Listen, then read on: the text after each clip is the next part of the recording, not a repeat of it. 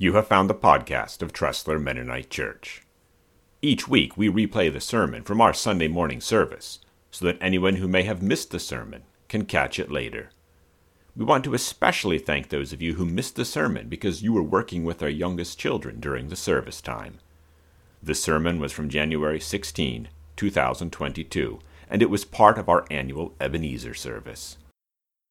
This morning we are focusing on hope in the midst of the difficulties of life. We've heard some of these things, and I've heard faith, hope, trust mentioned a lot so far this morning in the songs that we sang, in the testimonies that we have shared so far. And so that's kind of what I'd like to look at a little bit this morning. But we don't have to look too far to find hurting people in this sin-filled world that we live in. Many here have lost loved ones over the last couple years. Many have experienced illnesses in themselves or in loved ones. COVID has everyone on edge as we navigate all the opinions on how we should live our lives during these times. And the list of struggles that we face is long. Mental illness, struggling relationships within our families, husbands, wives, parents, children, within our church, with co-workers, wherever it is, we struggle. Just this week, Joel and Laura saw a young man overdose right in the parking lot there at Royal Farms in Greenwood, and we don't have to look far. We hear of devastating storms and hunger and famine and homelessness, and the list goes on and on. But I don't need to focus on the bad. We know that that is real. And I believe we all constantly have something in our lives that is a struggle. Obviously, it's at varying degrees of severity, but there's always a struggle nonetheless. So what I'd like to focus on a little bit this morning is how do we walk through these difficult times in our lives?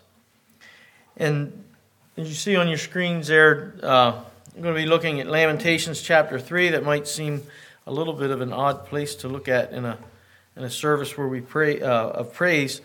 But I think Lamentations 3 gives us some valuable insight into how to do this. If you remember, Lamentations was written after King Nebuchadnezzar had come and destroyed Jerusalem and taken many of its residents away into captivity. And it's basically 5 funeral dirges or poems showing the grief and the pain of God's chosen people that were really in the middle of a very painful and very bleak situation. So in chapter 3, we see a progression of 3 things that we can take as an example as we walk through the difficult times in our own lives. In verses 1 to 20, the author acknowledges his pain and his suffering. He knows that it's a result of Israel's sin and rebellion, but he laments the harshness of God's discipline and the pain and the suffering that he personally and the nation of Israel were going through. And he begins this chapter, this lament, by saying, I am the one who has seen the afflictions that come from the rod of the Lord's anger. He has led me into darkness, shutting out all light. He has turned his hand against me again and again, all day long. He has made my skin and flesh grow old. He has broken my bones. He has besieged and surrounded me with anguish and distress.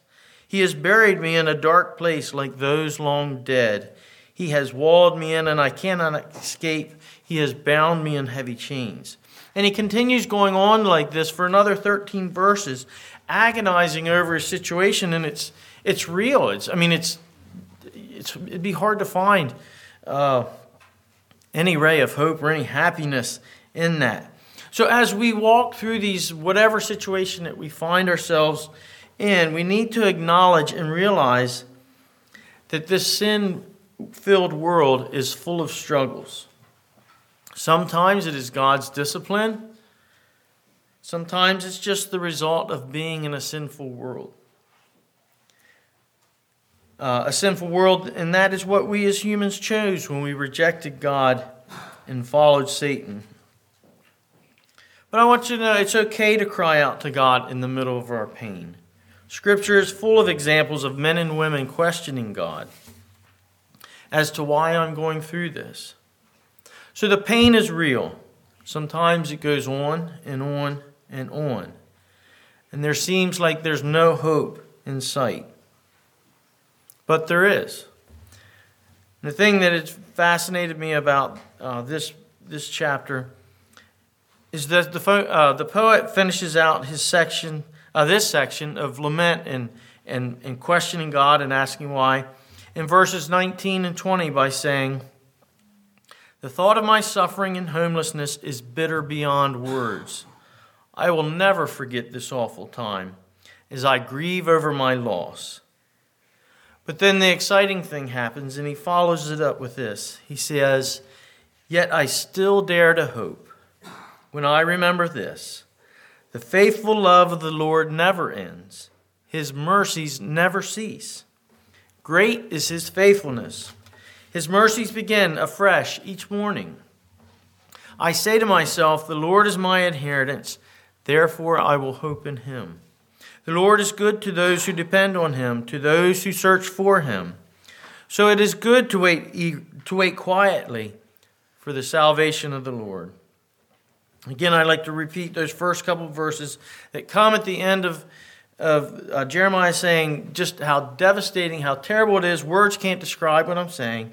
He says, "Yet I still dare to hope when I remember this. The faithful love of the Lord never ends. His mercies never cease. Great is his faithfulness. His mercies begin afresh each morning." In the midst of his intense suffering, Jeremiah remembered God. He looked back at the centuries of God's faithfulness, and he found hope in that.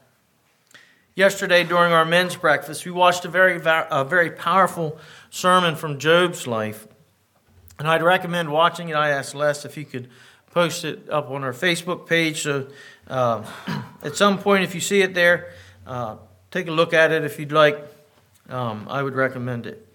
But the speaker's point was that, as we know, Job was in the middle of a ton of hurt. Everything was taken from him. All was lost. And Job cries out to God, and he questions him, and he demands that God explain himself. And what was God's response? He simply reminded Job of who he was, of who God was. He reminded him of his power, of his glory, his righteousness, his love. And finally, Job came to the realization in the middle of his pain. He came to this realization. He understood better who God was. And it all happened in the middle of his pain. It didn't happen after he got his stuff back. It happened while he still had the boils on him, while he was still grieving the loss of his children, while he was still hearing his friends and their bad advice. It all happened in the middle of that. Jeremiah pens these words in the middle of his pain as well. And he never got his stuff back.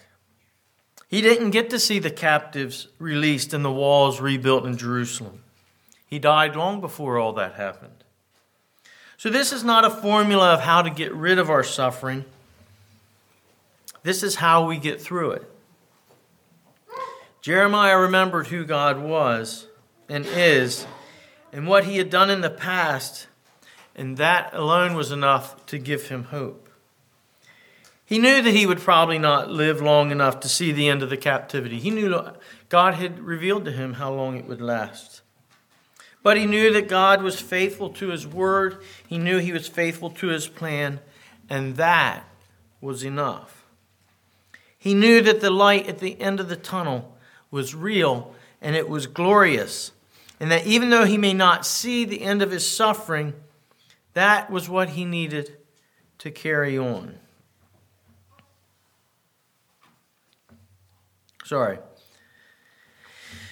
He knew that the light at the end of the tunnel was real and it was glorious, and that even though he may not see the end of his suffering until after his earthly life was over, he found hope and the strength that he needed to carry on.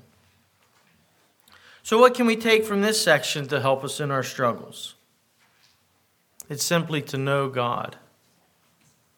Job said after God answered him by reminding him of his greatness, Job said, "In times past I have heard about who you are, but now my eyes have seen you." In order for us to remember God and his goodness and his faithfulness, we have to know him first. We have to be in relationship with him.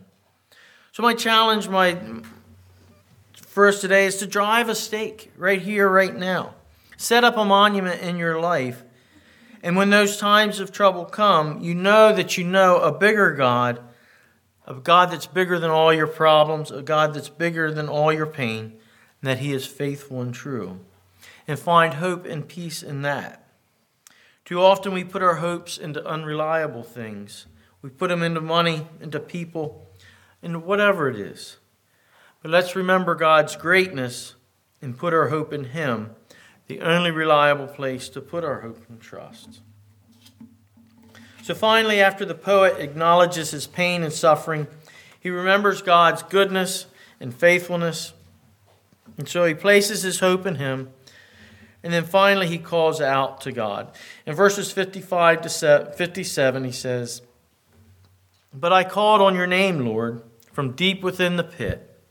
You heard me when I cried. Listen to my pleading. Hear my cry for help. Yes, you came when I called. You told me, do not fear." Sometimes God delivers us from the pit, but sometimes he doesn't. You know, that's a pretty hard pill to swallow right there. Sometimes the situation that we're in the middle of, we will be in until we die. That's hard. For me, I like to know that when I come to this realization that God is going to help me and I think that I learn what God has taught me, then I say, okay, let's get me out of this situation, God.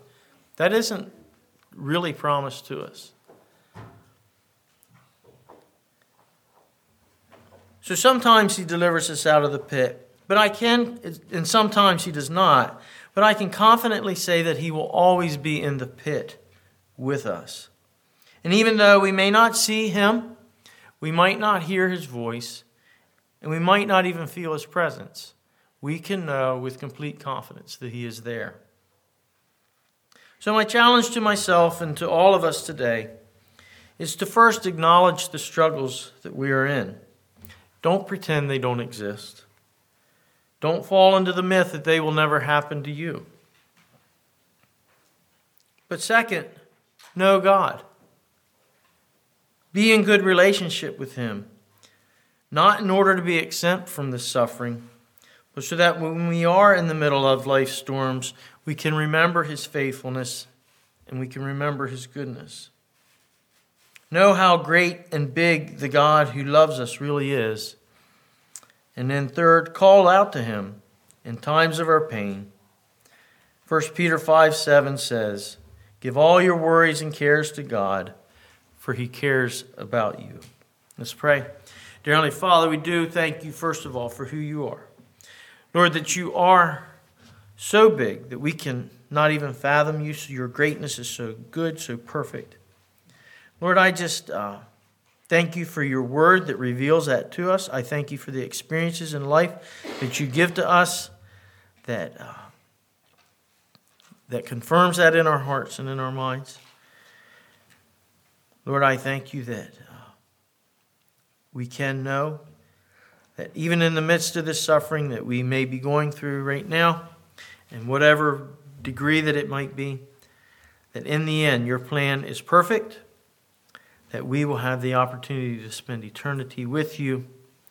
And Lord, I just pray that in and of itself will give us the hope and the peace that we need as we walk through this life. Lord, I pray for each of us here that may be struggling, and I just pray that we can find our encouragement in you. In Jesus' name, amen. You have been listening to the Tressler Mennonite Sermon from January 16, 2022. Take care.